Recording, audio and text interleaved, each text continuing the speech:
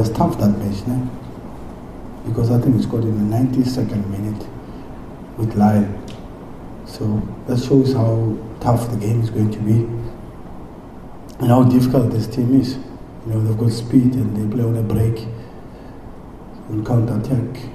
Eric always plays on counter-attack, sits in and wait for a chance, and then he bounces through and everybody runs through to go score. So that's the tactic. I don't think he'll change.